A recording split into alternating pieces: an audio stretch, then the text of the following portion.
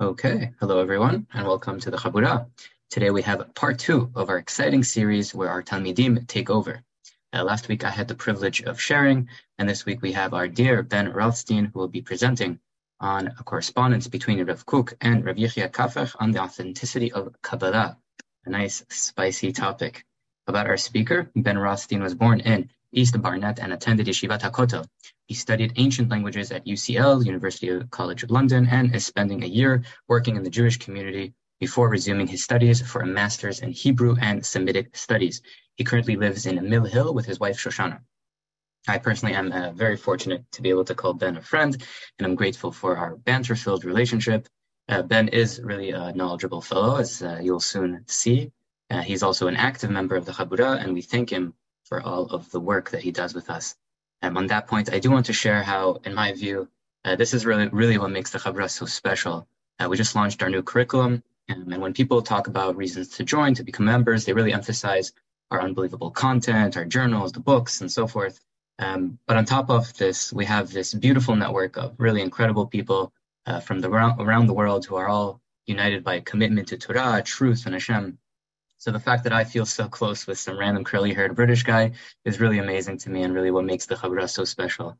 So with that said, thank you all for being here. Ben, thank you so much for sharing with us, and the floor is yours. Thank you, Ahad. Okay, so let's share the screen. All right, we're going to talk about what Sina called, when he did the title of it, he called it the Kabbalistic Divide. Sina likes his titles. So this is the Kabbalistic Divide, letters exchanged between Rav Kook and Mori Qafih. So I'm going to go through a bit of background about the individuals, about the letters, then go through some of the arguments that they make with each other. A few things to point out. Firstly, I am neither a Makubal nor a Makubal. I have no proper, grounding in the certain esoteric traditions of Judaism. I'm going to explain them as best I can. But if you want to suggest anything else or chime in with anything, please do. Also, these translated letters are going to be released in a book by the Chabura in probably the end of this year, start of next year, along with letters between Eliyahu ben Amozeg and Shadal, also on the topic of the authenticity of Kabbalah. So if you are interested in this topic, that might be a worthwhile investment. But yeah, so the Kabbalistic Divide, let's begin. So, yeah, there we go. Okay. So, general introduction to Kabbalah. As I said, I'm not an expert in this, but there's a few things to be aware of as we start. The first thing is, if you want a really good introduction to Kabbalah, read Major Trends. It's definitive in this realm. Say what you want about Gershom Sholem, and I'm sure people will. But this is absolutely one of the strongest kind of the clearest presentations of the development of Kabbalah.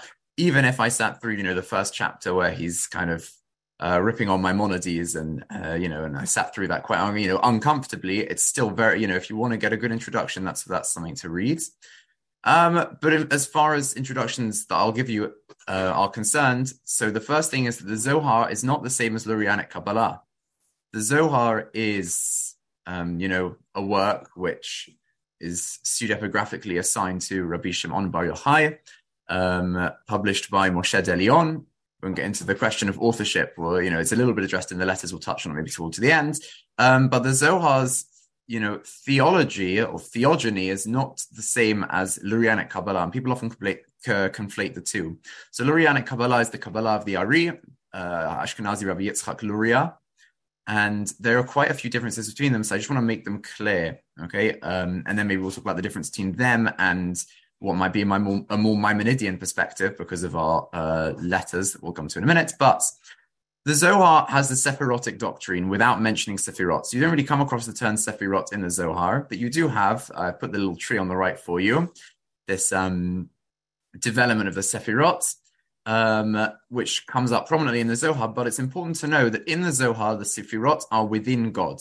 So this is not God emanating down into the world. This is all within God. So everything is God, but how does there exist something that is not God? Well, it exists because within God, this whole thing of the Sephirot is taking place, this whole theogony is one word. There's, a few ways of describing it as taking place. And God is kind of in union with himself. We'll come and talk maybe some more about that towards the end as well. But God is in union with himself, and everything that's created is really just at the end point of God, which is, some people would say that seems somewhat pantheistic, because, everything is within God. As if you visualize it as a circle, then kind of the Sephirot are circular within that circle. Okay, that's all taking place within God. However, in Lurianic Kabbalah, the Sephirot are how God emanates to not God, right? And this is the doctrine of Tzimtzum, which is much more monotheist friendly-ish. I probably should have put a, ish at the end of that. Monotheist friendly in the sense that the Ari, when we're talking about the Sephirot, and we're talking about the doctrine of Tzimtzum, where God kind of contracts into himself and leaves this empty space of not God, allows for something that's not God to exist, whereas the Zohar, purely Zohar kind of theology, doesn't allow for that. Everything is God. Whereas here, there is space for not gods. And, there are people who have discussed, what Tzimtzum exactly is, whether they say literal or not, but fine. They are, this is not God, but instead, basically, we talk about in Lurianic, I don't think I put it on there. Yeah, we'll come back to it in a second. Yeah, but Lurianic Kabbalah believes in divine sparks due to Shabirah HaKelim, which is the breaking of the vessels. So what this is, very briefly, there's something in the chat. No, I don't know if there's something came up with the chat. Okay, fine. Sorry, I thought someone had posted something. Lurianic Kabbalah believes in divine sparks due to Shabirah HaKelim, the breaking of the vessels, which means as follows. There is the Ein Sof, which is the something that we can't speak about God. Okay, so the Kabbalists accept that there is that God fundamentally is unknowable. In fact, they just call this thing Ein Sof, with no end. God also has no beginning, but human beings can't even fathom what it means to have no beginning, but we can kind of get an idea of what it would mean to have no end. So they call God Ein Sof because that's something that is not gonna, is not us using a metaphor to understand, which it would be if you said God had no beginning. So this is just the purest description that they use. But then essentially, when God contracted into himself, according to this doctrine of Shabirah HaKelim, kind of ray of light shot forwards and went into the area of Tzimtzum. And, all these Sephirot kind of exist at that point. And they correspond to what's called Adam Kadmon, like the primordial or the supernal man. And that's if you look at this, it's like you can quite easily superimpose the image of a human being over this diagram. And so they flow pretty well through the lower three Sephirot, but the upper three Sephirot, but through the lower ones, essentially the light cannot be contained and they break. Okay. And so bits of divine spark fly into everything that's in Tzimtzum. So Tzimtzum is not God, but then all of the divine light that, exploded out of these kelim, these vessels, finds a place within part of the not God. And so this is what's known as panentheism, in that everything has as they like to say in certain, when they teach children in certain parts of England, I'm sure in America and Israel as well, everyone has a little bit of Hashem in them. So that's panentheism. That's from Lurianic Kabbalah. Okay. 22. Yeah. So let's pause there for a second and just explain a little bit more, because let's talk about the ideas of Kabbalah being anthropocentric, as opposed to what, we'll talk about Maimonides mysticism a little bit. That's theocentric. So over here, I have my glass of water, which I made a bracha on earlier. Here's one I prepared earlier. And when I made the bracha, the question is, what happened? So if you ask Harambam, you'll read Hilchot Deot, you'll see that what happened was I took a moment out of my day to focus on the fact that God created everything. God is the sovereign of everything. And to appreciate the fact that I'm about to drink this water, which is going to facilitate my relationship with God. It's a beautiful thing. It raises my, my intellect. It refines my existence, my midot. But it still places God front and center of everything, and God is not being affected by anything I do. You ask Lurianic Kabbalah, if you go within this panentheistic view, then what happens? Well, one of the sparks that broke from the supernal light through the Shabirah HaKelim ended up in this water. When I recited the Baracha, and I say recited specifically, I returned that spark to the divine. Consequently, it doesn't matter about my mental state, my focus. I can rattle off a bracha and that's fine because what I did was recite the magic words, hey, witch doctor, and send the supernal spark back up to God. Okay? So that's a much more, people would call it theurgic or other kinds of things. Again, I'm going to try and steer away from me telling like what I think about these things, but people would call it, term that theurgic or manipulative or anything like that. The kind of segula oriented ideas. Okay. So that's the kind of a big difference between what we'll say Maimonides, conception of Jewish practice versus, the Kabbalistic one. So these are some things to bear in mind when we're going to look at these Kabbalistic ideas. I'm going to do a quick introduction at some of the personalities. So Rav Kook. Rav Kook was born in 1865 in Eastern Europe. At the time, I think it was in Lithuania. At the time, it was part of the Russian Empire. He was recognized as an Eloi in Volozhin, the famous, known as the mother of yeshivot, or mother of yeshivas, to be honest. He became close with the Netziv, Naftali Tzvi Yehuda Berlin, and he also went to study Kabbalah with the Leshem. He wrote a sefer. He's known as the Leshem. The sefer was called Leshem Shabo V'Achlama, which is the different jewels in the breastplate of the Kohen, the Kohen Gadol.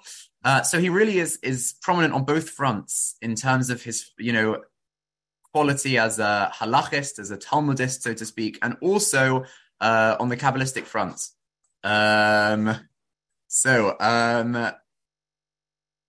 He became the Ashkenazi chief rabbi of Jaffa, and then Jerusalem, then Mandate Palestine. So he's a pretty significant player in the Zionist, development as well. However, because of his Zionism, anti-Zionist detractors frequently misquoted him. They often completely forged letters from him trying to show how Zionism is straying from the path of the Holy Torah. And they did it with quite significant success. Despite the fact that he had support from the whole gamut, really, of Jewish people at the time. Rav Chaim Ozer, Rav Baruch Ber, the Rebbe Rayatz, the Lubavitch Rebbe at the time, Diana Brumsky in London, Rav Hutner, right, among other people. These were his supporters, and his opponents came up with such eloquent attacks as his name is Avraham Yitzchok Kook, which backwards spells ki, which means vomit. So clearly you can see, not a person to be trusted. So he had a bit of a difficult time with that, and it caused a lot of problems that, not go into that now. But key for us, however, shall be this quote from Sholem.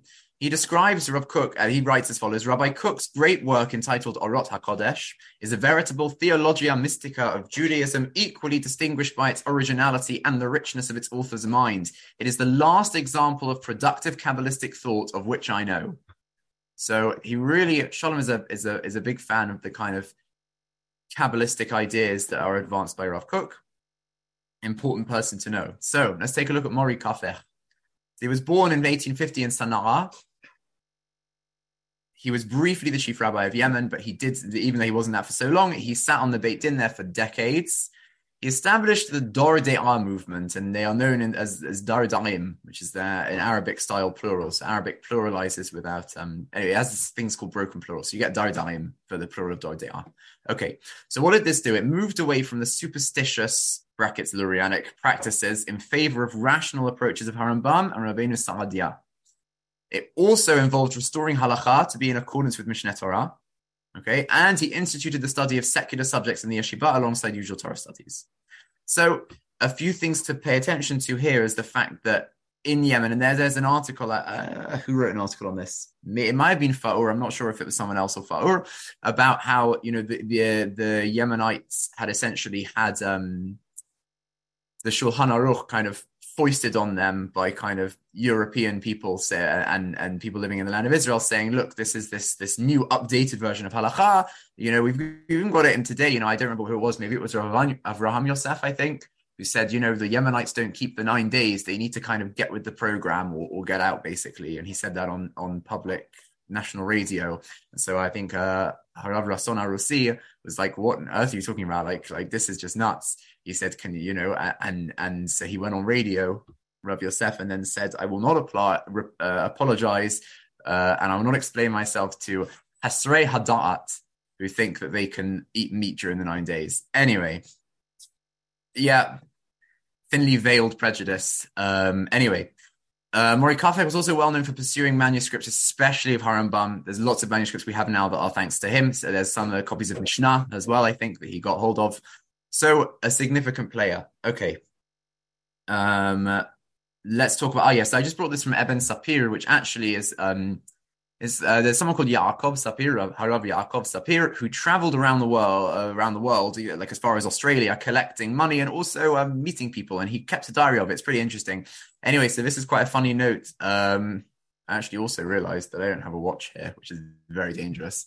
Okay, it's 10 to 9. So he writes this book called Eben Sapir, where he records his journeys, and Mori Qafih actually quotes it. He actually talks about it in his letter. We're not going to talk about see exactly why he brings it now, but in terms of his movement of the Darim to remove the kind of superstitious practices. So here you'll see an example. Okay, so he's recording how they used to kind of sing the song Bar Yochai, and he says,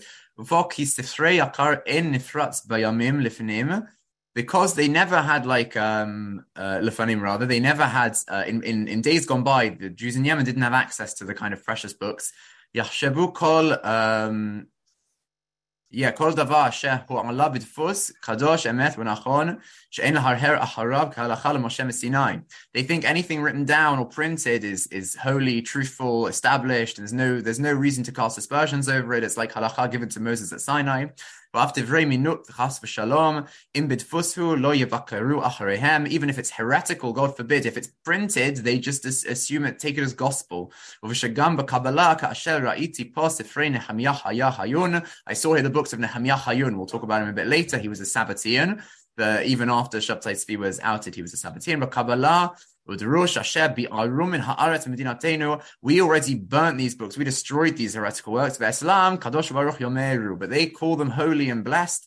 They think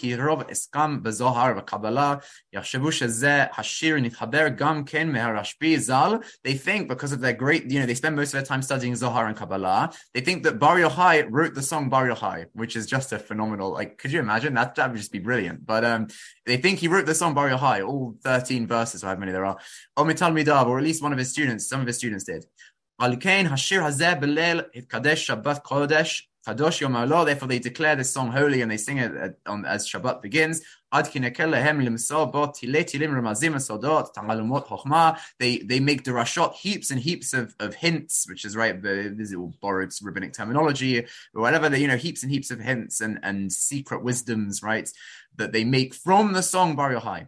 לכן זקן חוכמה הקבלה יקום ויעמוד מעוטה בשחרות טליתו ברגש קודש ובמורה איומה והתלהבות עצומה. Okay, he stands there. They get an elder who's seasoned in the parts of Kabbalah, and he stands, he's wrapped up, he ומזמר זה השיר בגודל של הבטחה בכל הקהל עונים בר יוחאי, and he sings the song and they all reply with the words בר יוחאי.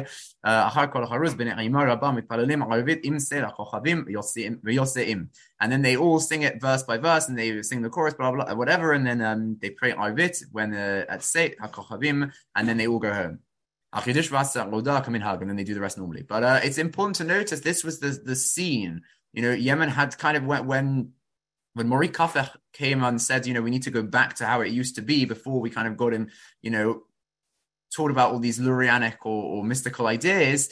This was the world that he was saying that to, and it created quite a big split. It wasn't so well received all the time. Okay, so now we're going to move on to the letters. Let's talk a bit about the letters, in basic terms. So the first letter was dated the 26th of Tevet, 5691, 15 January 1931, and which that's the letter that Rav Kook sends to Mori Qafih. Mori Qafih replies 28th of August 1931, which is about 3 months before he dies. He dies in Kislev. So this is ER. No, once they kind of died at Kislev. That doesn't make sense. 1 second, hang on. But he died. I think he dies a couple of months after this in 1931. He dies towards the end of 1931. He dies. So this is one of the last things that he wrote. He'd had correspondence, by the way, before with Rav Kook, because Rav Kook, when he heard about the community in Yemen, he sent them questions like, do you really marry more than one wife? And do you really do all these things that, write a get in Arabic, or I don't remember, things like that. And they reply back saying, yes, we do. It's like, wow. So, they've had correspondences before.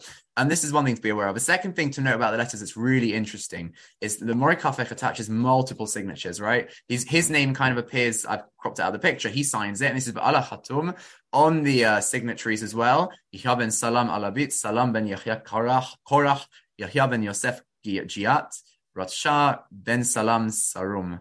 I don't fully know if I pronounced those all correctly. Probably didn't, so I apologize. But you've got, so it's not like Mori Qafih is standing alone and he's made these things up. Like, he has significant backing from the people around. So he's got multiple signatories on this document. Finally, the letters are also written in traditional, eloquent style, weaving together numerous biblical and rabbinic quotations, most frequently in praise of each other. And it's beautiful to see that you can disagree with people and not kind of attack their character at the same time. So I've underlined here every time and this is just the opening paragraph of Mori Qafih's response to Rav Kook, describing Rav Kook. And every color is a different quote. So you've got, starting Rabbi Amim Dabrona Umte, which is a quote from the Gemara. Kisivtei Kohen, that's a quote from Mishlei. I think At Karuv Mushacha Sochech is Yirmiyah Yechezkel, I can't remember now. But by the way, that which was used, by the way, in the blue underlined to show that was used in a teshuvah of Ribash.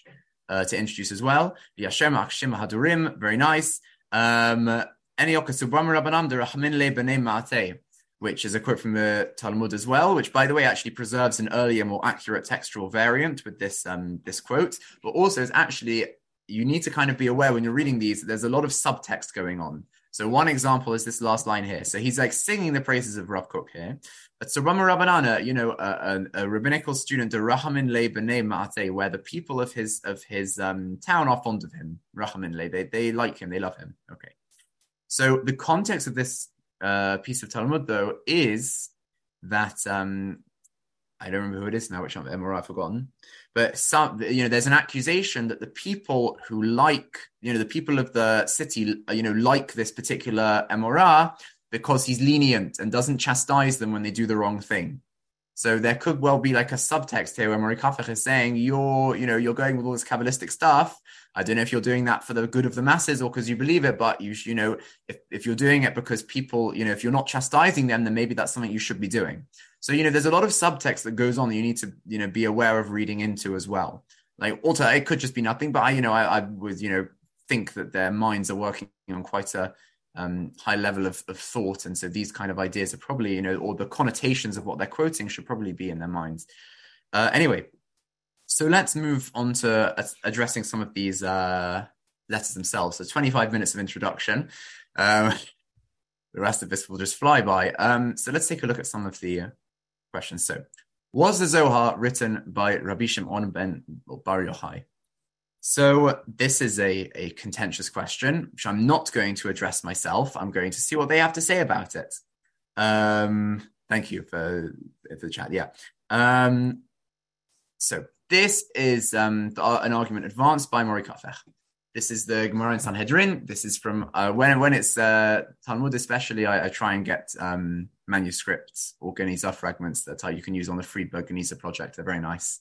I very much like Geniza stuff. So, Tanu Rabbanan, this is Sanhedrin. Mishemetu nevi'im ha'achronim, Hagai, Zechariah, Malachi. Once these prophets died, Nistalaka Shechina, other texts read Nistalaka Ruach HaKodesh, Mi Yisrael. So the divine presence departed from Israel after their death, right? Because they were the end of the prophets. There's in Seder Olam, I think it also says about the great Alexander of Macedonia, B'yamav batelu hanevuah. In his days, nevuah was ceased. Okay,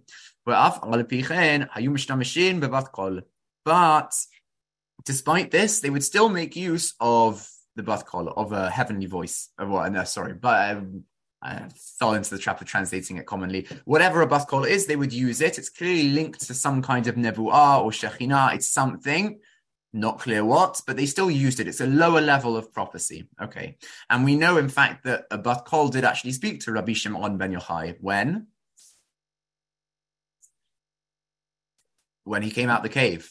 That was, you could have jumped in there so I could drink water, but it could also have been a rhetorical question. But when he came out the cave, so, the bat kol says, did I bring you out to destroy my world? Get back in the cave. And then, okay.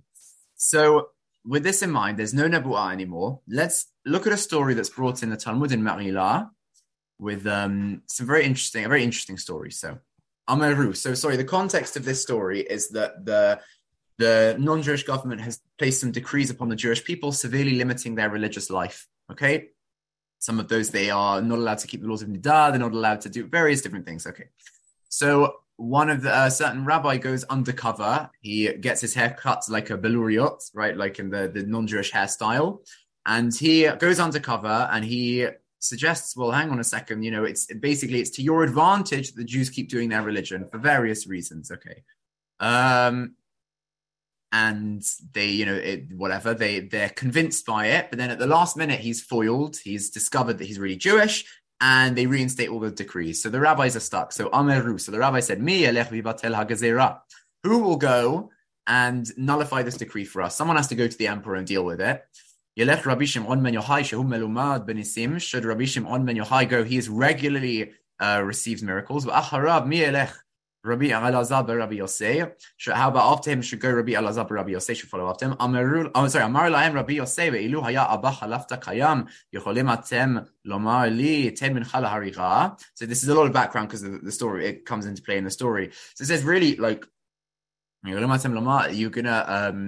if my father was alive, would you say go and give your son to the slaughter? I'm not going to Rabbi Shimon ben Yochai. That's a terrible idea. He is known for setting people on fire, right? So Amar lahem Rabbi, but also I don't want to go into the Roman generals because the Roman there's no guarantee of getting back alive. So Amar lahem Rabbi Shimon ilu haya abba Yochai, kind of my father Yochai was still alive. Would you be able to tell him, give your son over to the slaughter just to go to the Roman, the government and argue? There's no guarantee of coming back alive. So Amar lahem Rabbi Yosei ana azilna dilma anishle Rabbi Shimon hu dekam istafina. So I'm afraid Rabbi Yosei says I will go and not my son Rabbi Elazar, because I'm afraid that he will do something, say something out of line. Basically, Rabbi Shimon will punish him. So Kabbalah leidololi anshe. So Rabbi Shimon then said, okay, but I won't punish him. I won't say anything wrong. But still he did. So what's that story? So now we're getting to the story, because the story is to explain why Rabbi Shimon kind of punished or Rabbi Elazar. So when they were walking along the way, they were asked a question. How do I know that the blood of a sheretz, of rodent, whatever you want to call a sheretz, discussion, fine, that it's tameh? Rabbi Elazar Rabbi Yosei. So Rabbi Elazar Rabbi Yosei, he kind of twisted his mouth. He mouths kind of the words. Amaran says, "This is the thing that is tameh for you." It's a darasha and a pasuk. Amalo Rabbi Shimon me'akimat sifatecha, from the mouthing, kind of you trying to mouthing the answer. You are clearly a student of Talmid Chachamim. But still, because I am the master and you should not have answered the halachic question in my presence, you will not make it back alive, you will die.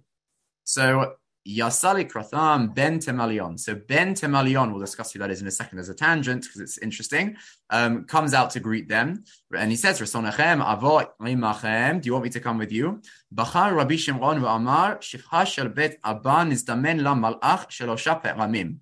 The maidservant of my ancestor, that's Hagar, chanced upon an angel, or an angel was sent to her 3 separate occasions. And I haven't even had it once. So Yavanes Mikon Makom. But you know what? If Ben Temalion is going to help me, I'll accept the help from any location. So what do we see from here? This is Merila Yod Zayin Amud Aleph crossover to Amud Bet. So what do we see here? Rabbi Shimon in the Gemara, in the Talmud, which is a book, authenticated by the Supreme Courts of the Jewish people. It's validated by all the kalot, however you want to describe the authority of the Talmud.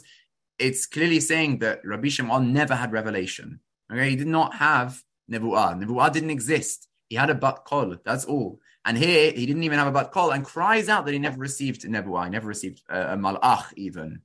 So now let's look at what the Zohar has to say right at the beginning about this, about the stuff that takes place in the Zohar. Yomer Elohim na'aseh Adam. So the pasuk says, Elohim said, let's make Adam. Okay. So the pasuk in Tehillim says, Sod Hashem li re'av. So God informs, this is the Zohar is connecting this idea that God informs the secrets to those who fear him. Okay. Sabah de Sabin. Okay, so the Sabah de Sabin began, Amar, and said, Sabah de Sabin means that the kind of elder of the elders. So if you remember can we go all the way back up to here actually? Yeah. So let's go back to here. We've got the Sephirah diagram. The Sabin are the elder Sephirot. So Binah and Chokhmah. Okay, the kind of the lower ones of these 7 down here. Binah and Chokhmah are the Sabin, they're the elders. Kether, which is the one that you can see is linked to the Ein Sof, is called Sabah de Sabin. It's the highest level of the Sephirotic tree. Okay, so Sabah de Sabin appears. Where are we? Yeah, here we go. Sabah de Sabin speaks, and Sabah de Sabin, by the way, has 2 configurations, 2 parts of him, which we'll see in a second. And it said, Shimon, man hu da amar vayomer Elohim na'aseh adam. It says, who is this who said na'aseh adam? Who is that? Right? Maini hu ha'chahai Elohim. Who is this Elohim who said na'aseh adam? Okay, and while Shimon was distracted by hearing this voice calling to him, Adahachi paracha hu Sabah de Sabin v'lo hamalei. Sabah de Sabin ran away. He flew off.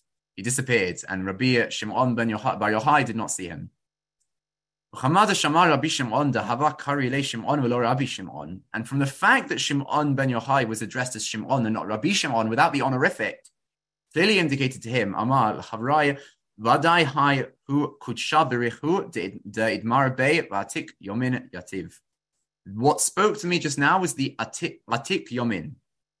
Okay, so of the 2 parts of Fin, the 2 configurations of Keter, of Sabah de Sabin, the highest Sephirah, you have the Atik Yomin, the old Ancient of Days, and you have the Arich Anpin, the long face.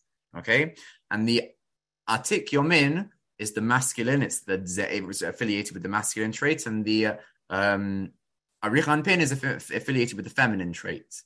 Okay, and so that becomes developed as follows. The Atik Yomin represents God's immovable essence, and why that isn't the Ein Sof, I don't know. If someone does, please tell me. But that's God's immovable essence. But the Arich Anpin is God's outward manifested will. And Rabbi Shimon is saying, I'm so certain from the fact that I was called Shimon and not Rabbi Shimon, that what spoke to me was not the Arich Anpin, the outward manifestation. It was actually God's essence spoke to me. So not only did Rabbi Shimon hear a bat kol, which we know, not only did he not, he didn't encounter a malach, he didn't encounter prophecy, he encountered the highest level of God's hidden, immovable essence. That is a pretty bold statement to make. The rest of this passage we need to go find is just saying that now we can reveal these Kabbalistic secrets because he was told so by the Atik Yomin. But what this is saying is that he actually had a huge revelation. So Mori Qafih raises this point and says, the Zohar is contradicting something that we know is authoritative. By doing this, you are calling the Talmud a liar. You're calling it wrong, just blatantly incorrect. And he goes on, there are a few other places that the Zohar explicitly says things like, this is it says, Moshe was only punished. What was Moshe's sin? So I would say to you, well, he hit the rock. Okay, that's a very easy answer. The Zohar would say, no, his sin was he gave the Jewish people the Mishnah. The Mishnah is the maidservant of the Gemara, or whatever, and it's considered the Shifcha. And because Moshe gave the people the Mishnah, he was punished by being buried outside of the land of Israel. Okay, that was his sin.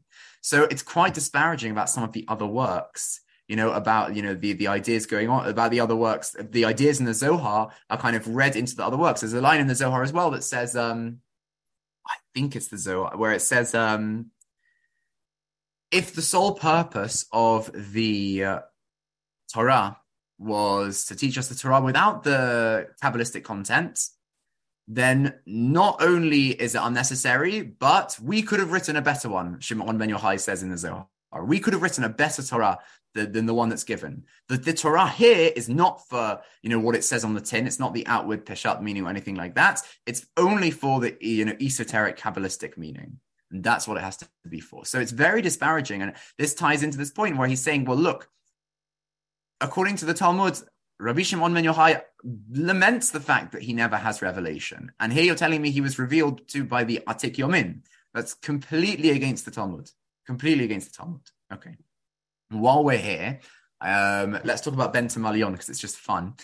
So what is this Ben Tamalion? So there's a story I'm going to bring you from Vayikra Rabbah, which is the source of this midrash. It's very nice. So Uvda Avada, if kid had gavra gabe bar Tamalion me'adinarin. There was a story where a certain person deposited with Bar Tamalion, the son of Tamalion. So he's clearly a person. Mea dinarin, 100 dinar. Azal ba'alahon minei, and so he went, and then after he wanted to claim it back. The person said, "I deposited them with you. Can I have them back?" Amar le mada ifkad biadai masrit, biadach. I have given it over to you already. I've given it to you. Amalei ishtabali, swear to me, there's no way you did that. Take a shebu'ah. Ma'avid bar Tamalion. What did he do, bar Tamalion? So natal had kaneh hakakeh. He took a reed. He hollowed it out. Yahav be halem dinarin. He put in the dinarim that he'd been deposited. Sharei mismach aleh, and he began to walk, leaning on the stick. Amar le sor haden kaniya biadach ana mishtaba lach, and he said to the guy after he started walking on the stick, he says, "Look, hold my stick, and I'll take the shebu'ah." Given demate leve kanishta, when he got to the kanis, amar mare dehadain beta taba, he invokes God's name, the master of this good house, right? Mad masart biadaim masreit biadach. What you have given to me, I have given over. Masareit biadach, I've given over to your hands. Which is true because he'd handed him the stick. So he gets out of this shevuah. So he suspects something is amiss in the Talmud. We'll mention it's in the Talmud as well. It's out of anger, but he throws the stick on the ground. And seemingly the stick breaks and the coins start to scatter across. And he begins to collect them. So he says to him, collect them. It's your things that you're taking. So Ben Tamalion is a kind of trickster, a person who is kind of a thief, definitely. But he kind of, at the end of this, his response is like, go on, collect them. It's very sneery, like he's a bit, bit unpleasant, a trickster. Okay. If this sounds familiar to anyone, does anyone knows where else it comes up? There are two answers to this question, where else this comes up. Two very different answers. One is in Talmud, in Nedarim, Qafih, and the other is with Sancho Panza in Don Quixote. Right, this is a story that takes place in front of Sancho Panza. So this is the source for that story. I'm pretty sure it's the source for this story. So but Ben Tamalion, however, is just too good. You know, those kinds of names where you look at them and you're like, yeah, that's definitely a demon. Or some people look at them and say it's definitely a demon. So despite the fact that in the Midrash of Chazal, like it's clearly a person. Like it's a person. He went and donated, like gave him money, and he came to court and walked on a walk. It's like it's a person. Rashi says Ben Tamalion Shed Shakorin Nutium. I don't know. It's a demon that you call Nutium. Tosafot say Oto Shakorin Lamtuch is what is written. There are suggestions that what he meant was it's a corruption in the text was Lamed Tet Tet Yud Nun Lutin, which is a French like kind of little elf. Says here that it's a little elf that kind of runs around wreaking havoc with women. But yeah, so Ben Tamalion, it's just an interesting tangent to go on there for 5 minutes or so of who this Ben Tamalion was. In the Talmud, in the Darim, it doesn't give a name. It's just a story with Rabbi, I think. So it doesn't say Ben Tamalion. Here's Ben Tamalion. Here brings the name. Okay, so that's an interesting point. So the first thing, as we said, so we looked at the first of the three. So number one, was the Zohar written by Rashbi, and the contradiction between the Talmud and the opening of the Zohar. This is right at the beginning of the Zohar, by the way. It's right at the start. I mean, you can see they're discussing, let us make man. So that's right at the beginning. Okay, let's move on to the next section. Here's a new question. So, is all of the Zohar valid? By the way, I'll just say I'm not looking at all of this because Tina told me that I can't go through all the content of the letters because we need to leave some incentive for people to buy the book. So I'll go through some of the kind of more interesting arguments. No, all of them are interesting. Going through some of the arguments that I thought would fit well into a presentation. So here's a question. Is all of the Zohar valid? And this is interesting because people have discussed these kinds of things, right? And what they've discussed is Yeah, what they discussed is, you've got things like, even the Vilna Gaon said, when we say the Ari was taught the Kabbalah by Eliyahu Hanavi, it's not all of it, it was some of it, right? Not, some of it. There's also supposedly, even Rav Dessler and, someone else, admitted that they said that, if you took the content that was originally Rabbi Shimon ben Yochai and put it in the Zohar, it would make like 3 pages or something. So, it's not that this is not like the craziest idea ever. And Rav Kook is also going to admit this, and he's going to say it on both, on 2 counts, on 2 fronts. Okay. The first front is Kabbalah in general, and the next is the Zohar. So let's look at this point with Kabbalah. So Rav Kook begins, so God does not bring about bad things. This is the statement in Talmud as well. Bad, mishaps through the righteous. The kind of innocence of the upright will lead them. They get led and they end up in the right place. But all of this is with generalities.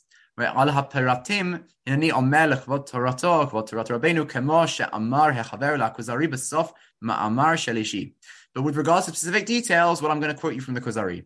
I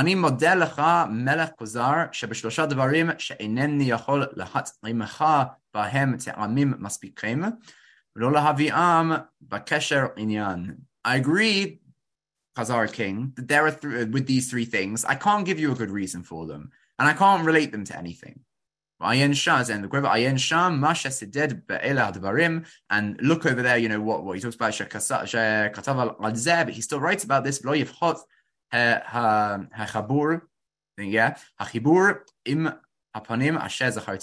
the composition itself is not going to be detracted from only discussing the points that I've made. So there are 3 things I can't answer you for. That doesn't detract from the validity of the other things I said to you. Each thing should be considered on its own merits. And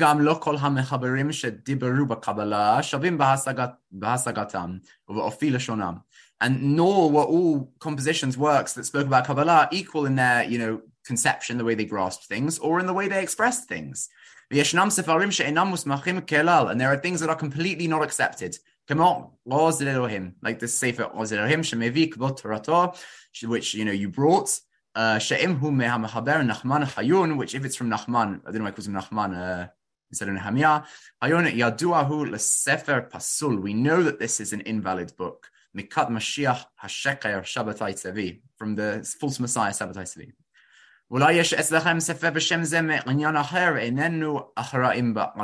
Maybe you have a different sefer called Oz Elohim, not from him, but again, I'm not responsible for that, Rav Kook is saying. I can't help you with. That's not what we want me to do, right? I can't see every book and I can't speak for every book, right?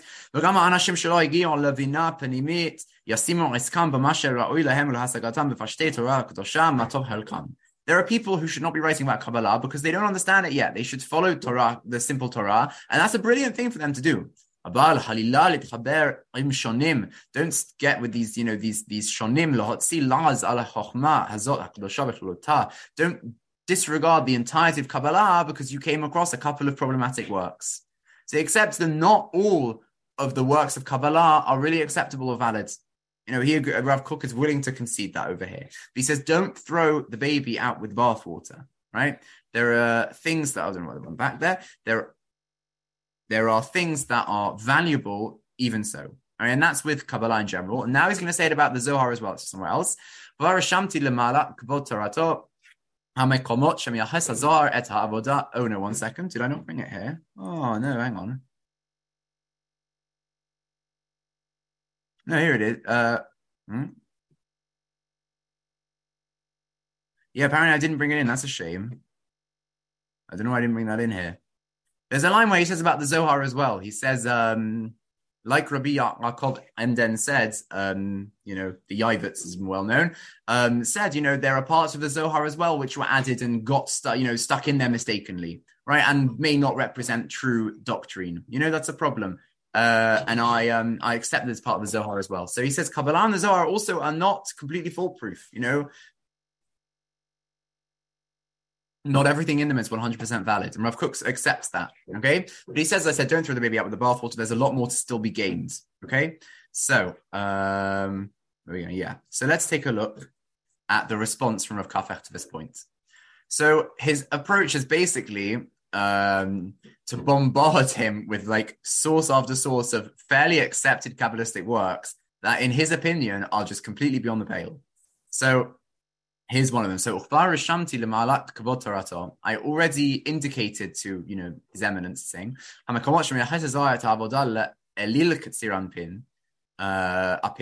says, I already indicated to you in the pamphlet he wrote before, in Milchamot Hashem, various other things, where the Zohar ascribes the service, the Avodah, the temple service and prayer as well, to the Elil, the idol of the Ze'er Anpin, the little face, right? Ketzer Apim is called Apim, little face. והוא מבואר ומוסכם בפי המקובלים, מבואר בספר הברית מאמר כף סימן ט"ו בשם יושר לבב, ומעריך שם בכמה ראיות מהזוהר והתיקונים שהעבודה לזעיר אנפין.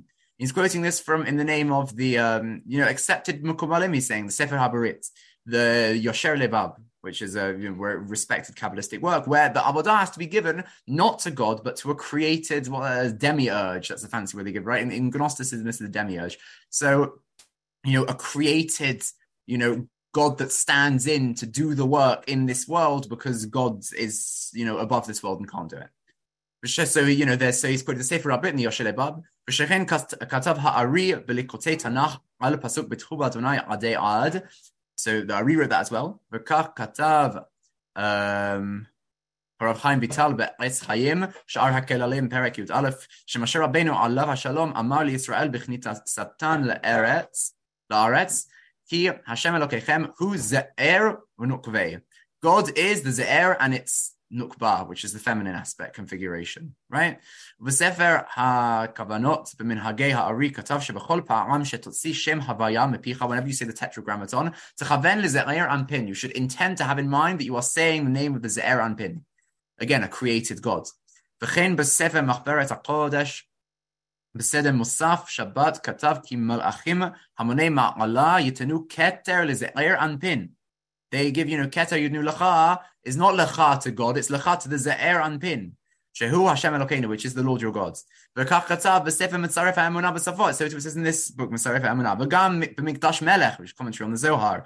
Elaha Rab Rabba, it says in the Zohar, the mighty God, Elaha Rab Rabba. Katav, who's Ze'er Anpin? That's the Ze'er Anpin. And this is the crazy part. V'ham chaven le'en sof. If you pray and direct your tefillah to the Ein Sof, to the ineffable, non-understandable God, Ein tefillah tefillah. Your tefillah is not valid. You cannot pray to God as God. You may only pray to the created representative of God, the intermediary, the created demiurge, whatever you want to call it, which is shocking, right? In fact, the Mikdash Melech doesn't bring it here. He goes on and he says, it's just so interesting because it's so. At one moment, it's similar and different. Let me explain what I mean. The Mikdash Melech continues. He says, if you pray to the Ein Sof melubash, like clothed within the Sefirot aspects, basically, then that's okay. So in other words, you must relate to God through these created aspects. It's just so much like, we know if you take the Maimonidean approach, you can't understand God, but you're permitted to relate to him. But it's just so far off that track when you're dealing with these created emanations if you're Lurianic, or aspects if you're Zoharic. They're just so far off. וכך כתב נחלת יוסף, again נחלת יוסף, וכמבואר בזוהר שהזעיר אנפין נברא והוא אדם דאצילות. It's representative of the primeval human who stands at the level of Atzilut. וקרא עליו בן חכם ישמח we won't go into that now, fine. Here we go, 1 second, על כולה וכולה יפלחון ליה. Everyone needs to worship the man of Atzilut, the primordial man of Atzilut. Uman demana bircha'an nehai bar yefrashun chatoi kamei imakadisha. If you withhold your kind of homage that you should be paying to this Ze'er Anpin, then your sins will be spelled out in front of the imakadisha. Okay, imakadisha, however you want to understand that. There's, what he's doing here is showing you there are many, many works that, in his opinion, are probably, say problematic statements and are considered mainstream Kabbalistic ideas. Musmachim, they are accepted, right? They are muskam b'fi ha'makobalim. Whether that's Reb Chaim Vital, the Ari, the Mitzaref Emunah, Mikdash Melech, Sefer HaBarit, the Zohar itself, Nahalat Yosef. So that's his point here, is that okay, don't throw the baby out with the bathwater. There's no content that's worthwhile within this. He's saying there isn't a baby, is basically what he's saying within that analogy. Okay. 22 minutes past 9. Okay. Let's go on to the third and final. So I did that well. And the third and final point that's made. Now, this is a huge discussion. Are the Sefirot literal? Okay. Rav Kook is going to take the position that they're not. Okay. The Sefirot are not literal depictions of God. They are metaphor. Okay. And we're going to look at how Rav Kook presents that now. But this is a discussion that's wide-ranging within Kabbalah. So someone says, well, I thought they were, there are definitely people who think that they are directly representative, but Rav Kook is going to say they're not. But let's see what his point is with that and what Mori Qafih responds. So Rav Kook says, if we come to address the expressions as they appear to us, ostensibly at first glance, what you've said, about these parts of fame and and pin, without looking into them deeply. Well, you're going to fall foul of the same problems that the people who have issues with anthropomorphisms do. Which the Tanakh and Chazal, the Chachamim used as well, these corporealizations, these hagshamot. Harambam, and according to Harambam, it's a little bit disingenuous quoting Harambam here, as we'll see in a minute. We'll see why. Okay,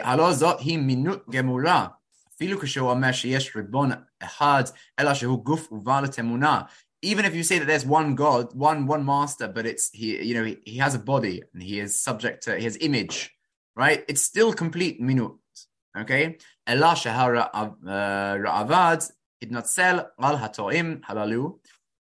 Ravad apologized, says, you gotta bear in mind the people who mistakenly thought God did have body. Why? Because the Pesukim themselves misled them. And even more so, they saw in the Agadah Hachamim, which completely messes up a person's mind if they're going to talk about God being physical. So we have to ask.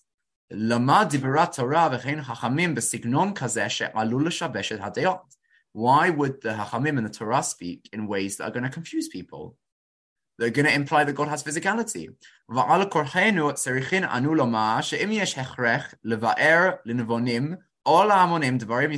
If there is a need to explain to whether that's the hoi polloi of the Jewish people, whether that's the people who can understand or the simple people, doesn't matter. Once you're describing certain fundamental aspects, you use whatever terminology you think is best to convey those ideas.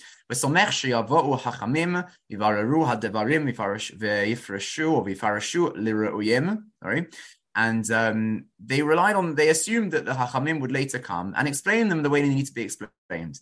And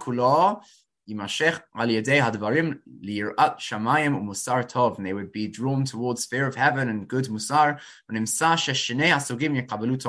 both the learned and unlearned people would receive benefit. Rishon, from the first part, Katavi wrote, Shemisha Yamin, someone who believes. We know it's not Yamin, right? We know Yamin, Itikad, all that. Not going to go into that now. Shashem, Yitbarach, Geshem, Obal, Ha'alayot, who belosafek yoter rame oved avadazara. It's worse than idolatry, where you think there are multiple things with bodies. If you think there's one thing that's composite, that's really problematic. Mikol makom simchat Torah v'anaviyim v'chazal achareihem l'daber b'chofesh kol kach b'lishonot hanirim k'hag shama v'hav alayot. But nonetheless, the Torah and the Nevi'im and the Hachamim were very happy to basically willy-nilly go around using these anthropomorphisms.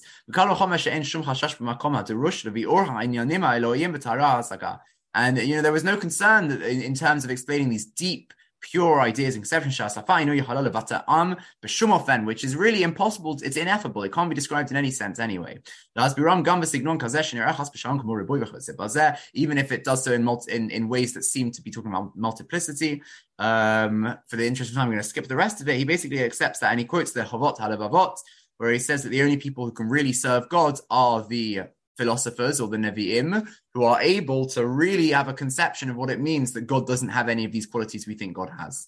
But he says, Hesed Hashem al kol yisurav, which is a phrase Rav Kook uses elsewhere.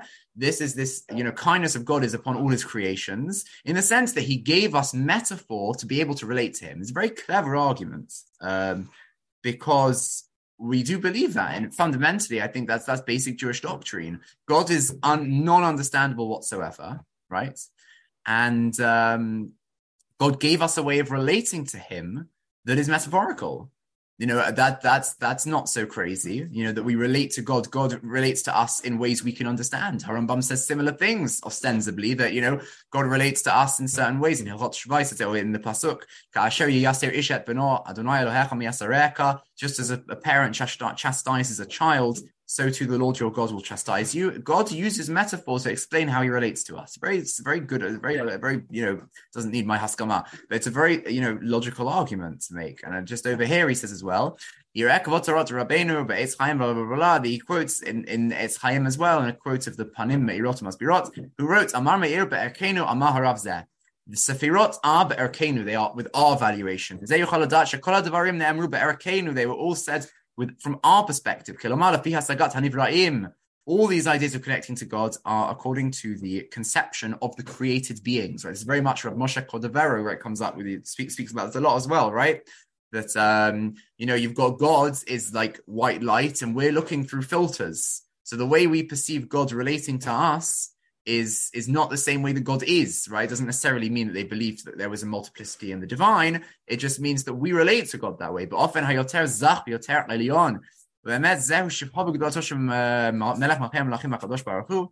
is such a great thing of God that, in order to explain the furthest reaches of his greatness, he gave us these methods, these sephirot, as a way of relating to him, right? And that's what all these are. They're all parables. Okay. So just to recap, the key theological points we're going to take away from this are, according to Rav Kook, the Sefirot do not describe God's essence, meaning they are not Misidah. Instead, they is described from our perspective, seeing the revealed aspect of God, Misidenu. The seeming attack on God's unity or indication of multiplicity is only when taking the statements of the Zohar at face value. Instead, they need to be understood as conveying deep ideas. Number one, deep ideas require deep, possibly misleading language. And number two, these are the 2 points he's working off. These deep ideas are in line with accepted Jewish theology. Now, it is literally 9:30, but which means I probably won't go through this whole passage of Moreh Nevuchim that I put in, despite the fact that it's really crucial to understanding this. Okay, we're going to understand why this is not within Harambam. This doesn't work, and I'm going to sum it up for you. But this is it on the page. You want to read through it. If you want to read through it and ignore what I'm speaking about, you can do that. So I'm just going to sum this up, not as well as Harambam wrote it. If you don't want to read through it, but you can listen to me summing it up. Basically, when we talk about God having movement, that's because human beings cannot conceive of any existence that doesn't involve movement, even though movement is not an essential part. It's not the essence of being, right? It's a consequence of being. So, for example, he talks about the king. How do you know there's a king? Well, there's law and order. There's only law and order if there's a king. So I can see there's a king, but I don't know anything about his essence. So too, we're going to say God moves, God stretched out, God moved from one place to another. It doesn't mean that he moved. It's to show that God exists, because human beings cannot deal with the idea that an existent thing could exist without movement. Okay, and so too strength and things like this. This last line here.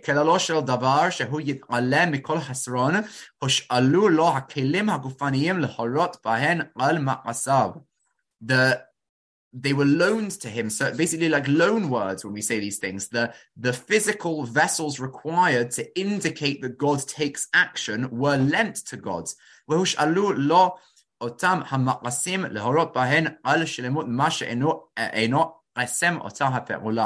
so too with regards to actions, what isn't the essence of the action, but a way of performing the action, was also used as a borrowed term to talk about God, okay? And this part of the Moreh Nevuchim very important as well. This is all from the same chapter 46 in the first Chelek. Yes. he's saying here that, so why were certain things chosen and not others? Well, speech and sight are needed because, well, if you say I see, that means I understand in English as well. You can say, I see. It doesn't mean literal sight. So we already know that literal sight doesn't mean that, but it also is essential to have an understanding that God understands whatever that means. You need to use the word sight.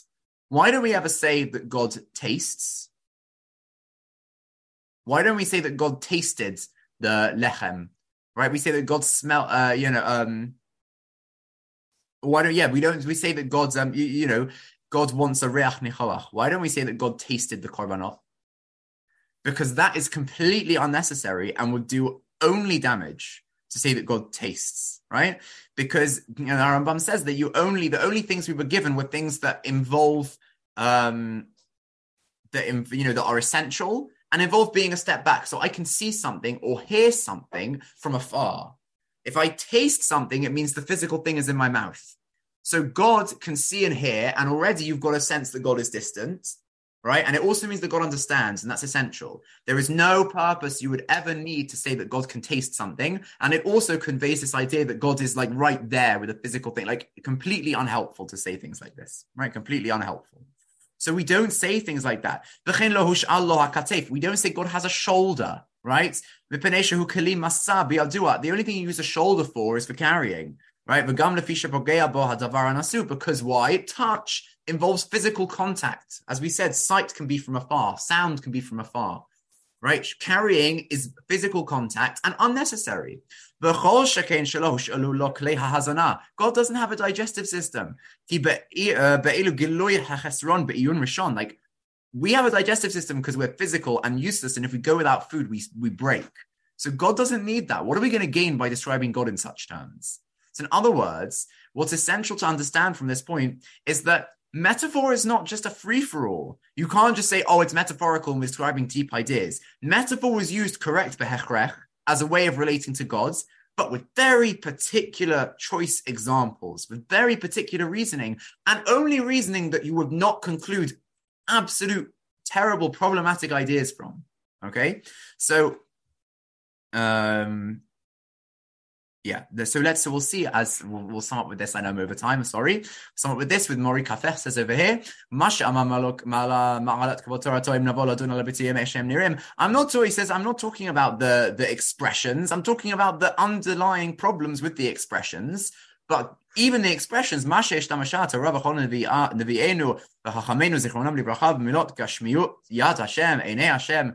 אוזני השם, ומפני הדוחק המצריך אותנו להודיעו ולעמוד על מציאותו, בלשונות שרגילים בני אדם להודיעה לקטנים, לנשים, להמון העם. It's using the words that are most basic to the uneducated sectors of society, shall we say, or as he says, women, children, and the uneducated people. והדחק הזה הביאנו להגשים הבורא. And therefore we had to anthropomorphize God. To give him created qualities, to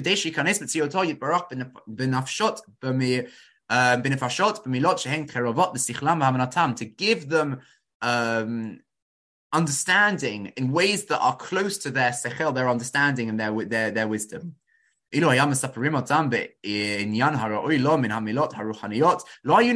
we tried to use actual words, no one would understand. Not the matter and not the words. Think in terms of, where Rambam says, if you told people to serve God without prayer, only with fasting, the people can't handle it. So too here, so they couldn't handle it without korbanot. You can't explain existence in purely just apophatic knowledge, which we're going to come to in a second, because I'll skip over the rest of that there. According to Mori Qafih and Rambam, metaphor is not ideal. Metaphor is used to establish a basic level of understanding of God's existence. Understand that God has a hand, then remove the physical understanding of the idea and understand that really God has no hand. You need to discard your childish primary school education that you got told that, God stretched out his hand and he took out the people, he picked them up, and okay, right. Disagrees with both of Rav Kook's points. Deep language cannot adequately communicate mystical ideas. This is apophatic knowledge, which I'm definitely not going to talk about now because we definitely have no time for it. But again, the point is not to convey deep mystical ideas through speech, because that can't be done. Speech is the basic level of understanding. Anything above that, you've gone wacky, you've gone off the rails, right? It's the wrong way, right? The ideas put forward, even by way of metaphor, are problematic ideas. So he's saying, even if you want to tell me these metaphors, they're not good ideas. And we're not going to go through this now, but this is the Zohar over here, where it basically says, like, Shema Yisrael is really the unification of 5 separate parts of God, which obviously you can understand would make Mori Qafih very upset. So that's the part of it that we're not going to look at now. But basically, yeah, the ways metaphor are problematic ideas. And just to say now as well, you'll never obviously, so this goes without saying, and Harambam did not need to spell this out, but I'll spell this out anyway, because apparently it doesn't go without saying. God does not have any digestive system. He also doesn't have a reproductive system. The Zohar's idea that creation comes about because God is in mystic sexual union with himself is completely a metaphor that is way, for Mori Qafih, is way off the rails. It's like the metaphor is the basic understanding. There is no basic understanding of God that you're gaining from talking about God's, Nukba and his, Ze'er and the union that they create and the, the cosmic syzygy. Like, that is completely not helpful in understanding real mystical ideas. It's only distracting. Those things are required, l'kiyum hamin, as Rambam says. They are required to propagate the species. They are not required for gods. So these are 3 things that we just looked at in terms of these letters. Did Rabbi Shimon ben Yochai write the Zohar, the contradiction from Talmud? Is all of Kabbalah or the Zohar authentic? An admission from Rav Kook, but an attack nonetheless from Mori Qafih? And are the Sefirot literal, and does that make anything better? So with that in mind, let's just stop the share, and I'll just conclude having looked at those. The questions we kind of need to ask ourselves regarding these ideas are as follows. Basically, what is the Zohar problematic? Is there enough of a, what mysticism kind of is there that we can attach ourselves to? And, without the Zohar, how easy will it be for us to extricate Zoharic kind of ideas from mystical ideas? And these really, there's questions that there was, got the name of the person who translated it now, who translated the letters between Shadal and Ben Moseg, who writes these questions like that. We need to consider how much of Orthodox Judaism is intimately tied up with Kabbalah. And you go to people and you say, don't do Daniel Klein. Thank you, Sina. So Daniel Klein translated. He asked, like, how much, what would happen if you talk to people? I was on a WhatsApp group. This is anecdotal and will end. I was on a WhatsApp group that will remain nameless, where someone said, what is the source for praying for people's refuah? So I responded with the Halakha and Harambam in Hilchot Avodah Zarah that you can't do that. And I got a private message from someone saying, you can't post things like that. You're going to destroy the Jewish world. Okay? And I said, I think if the Jewish world stands or falls on me quoting a halakha from Harambam, the Jewish world is in serious dire straits. So these are questions we need to ask ourselves. What is the role of the Zohar? Are there things that are positive that we can take from it? How much is it pogea b'yichud Hashem? How much does it attack the idea of the unity of the divine? And what can we take from it? How much of Orthodox Judaism is tied up with it? But these are definitely, to see these 2 great individuals speaking to each other with great respect, discussing these ideas, is certainly a wonderful thing. I encourage everyone to buy the book. And with that, I'll conclude, hand over back to Ohad. Wow, thank you so much, Ben. That was super insightful, very well presented. We'll go for questions right now, comments. If anyone has any of that, they can raise their hand, unmute, right in the chat box, and I'm sure Ben will do a great job at taking them. I'll start off by asking, what was sort of the conclusion of the letters? Like, was it, meaning how did it end off, and was it publicized then? Meaning, was the community aware of the conversation, or was it just sort of a private interaction? So you want me to spoil the ending? So Harav Kook ends his letter by saying, like, I will be done l'chaf sechut. I will judge you favorably and assume that you were doing this for the sake of God, but you need to retract your statement. And Mori Qafih ends with 8 or 9 points. He's like, firstly, secondly, thirdly, goes all the way through to 9, and basically says, these are my issues, and I'm not retracting anything, and you need to retract because you are pogea b'yichud Hashem. They discuss, like, he addresses the ideas that Rav Kook brings, like he does, but there isn't a follow-up after that. It just kind of, I assume it peters out. I mean, he died 3 months later. So maybe Rav Kook would have written a response, but then he heard that he died. Like I'm saying, by the time the letter got there and then he read it and then had time to respond, yeah. So, but, and in terms of, do people know? I have no idea. Sorry. Right. I had a question, Ben. First of all, it was fantastic, so thank you so much. From the letters of Mori Qafih, does it sound like it's somebody who is very well versed in the Zohar and somebody who spent time actually studying it? Did he know what he was talking about, if you like, when it comes to the Zohar, even though he was so against it? Yeah, you definitely get that sense. I mean, you get that more from Milchamot Hashem. If you read Milchamot Hashem, you really see. Milchamot Hashem is like a constructed conversation, right, where he's like talking between two people. But you definitely get a sense like there's deep discussions of Zoharic literature. Like he definitely knew it. Like he was familiar with it. It was all around him when he was growing, in Yemen as well. But he's quoting all the commentaries on it, all the Kabbalistic works that they had around, without any kind of hesitation or lack of knowledge to do so.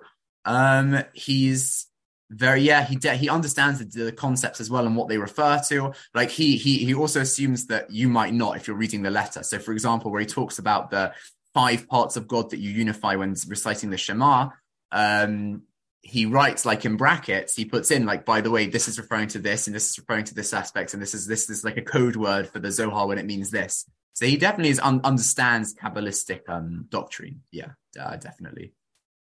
I think my second cousin has asked a question. Does Rav Kook respond to the source in Ma'ila or not receiving prophecy? No, he doesn't respond. There's no response that I'm aware of. I haven't seen people addressing this source in Ma'ila. I'm sure that people do, or there's typical things like, he did receive prophecy, but it was covered, it was hidden and he couldn't receive it, or he received the prophecy later, or anything like that. There's various ways you could kind of wrangle your way out of it. But, the level of prophecy, I'll say something about the prophecy. By the way, as I said, Mori Qafih died like 3 months later after he wrote his letter. So could have been that he would have responded.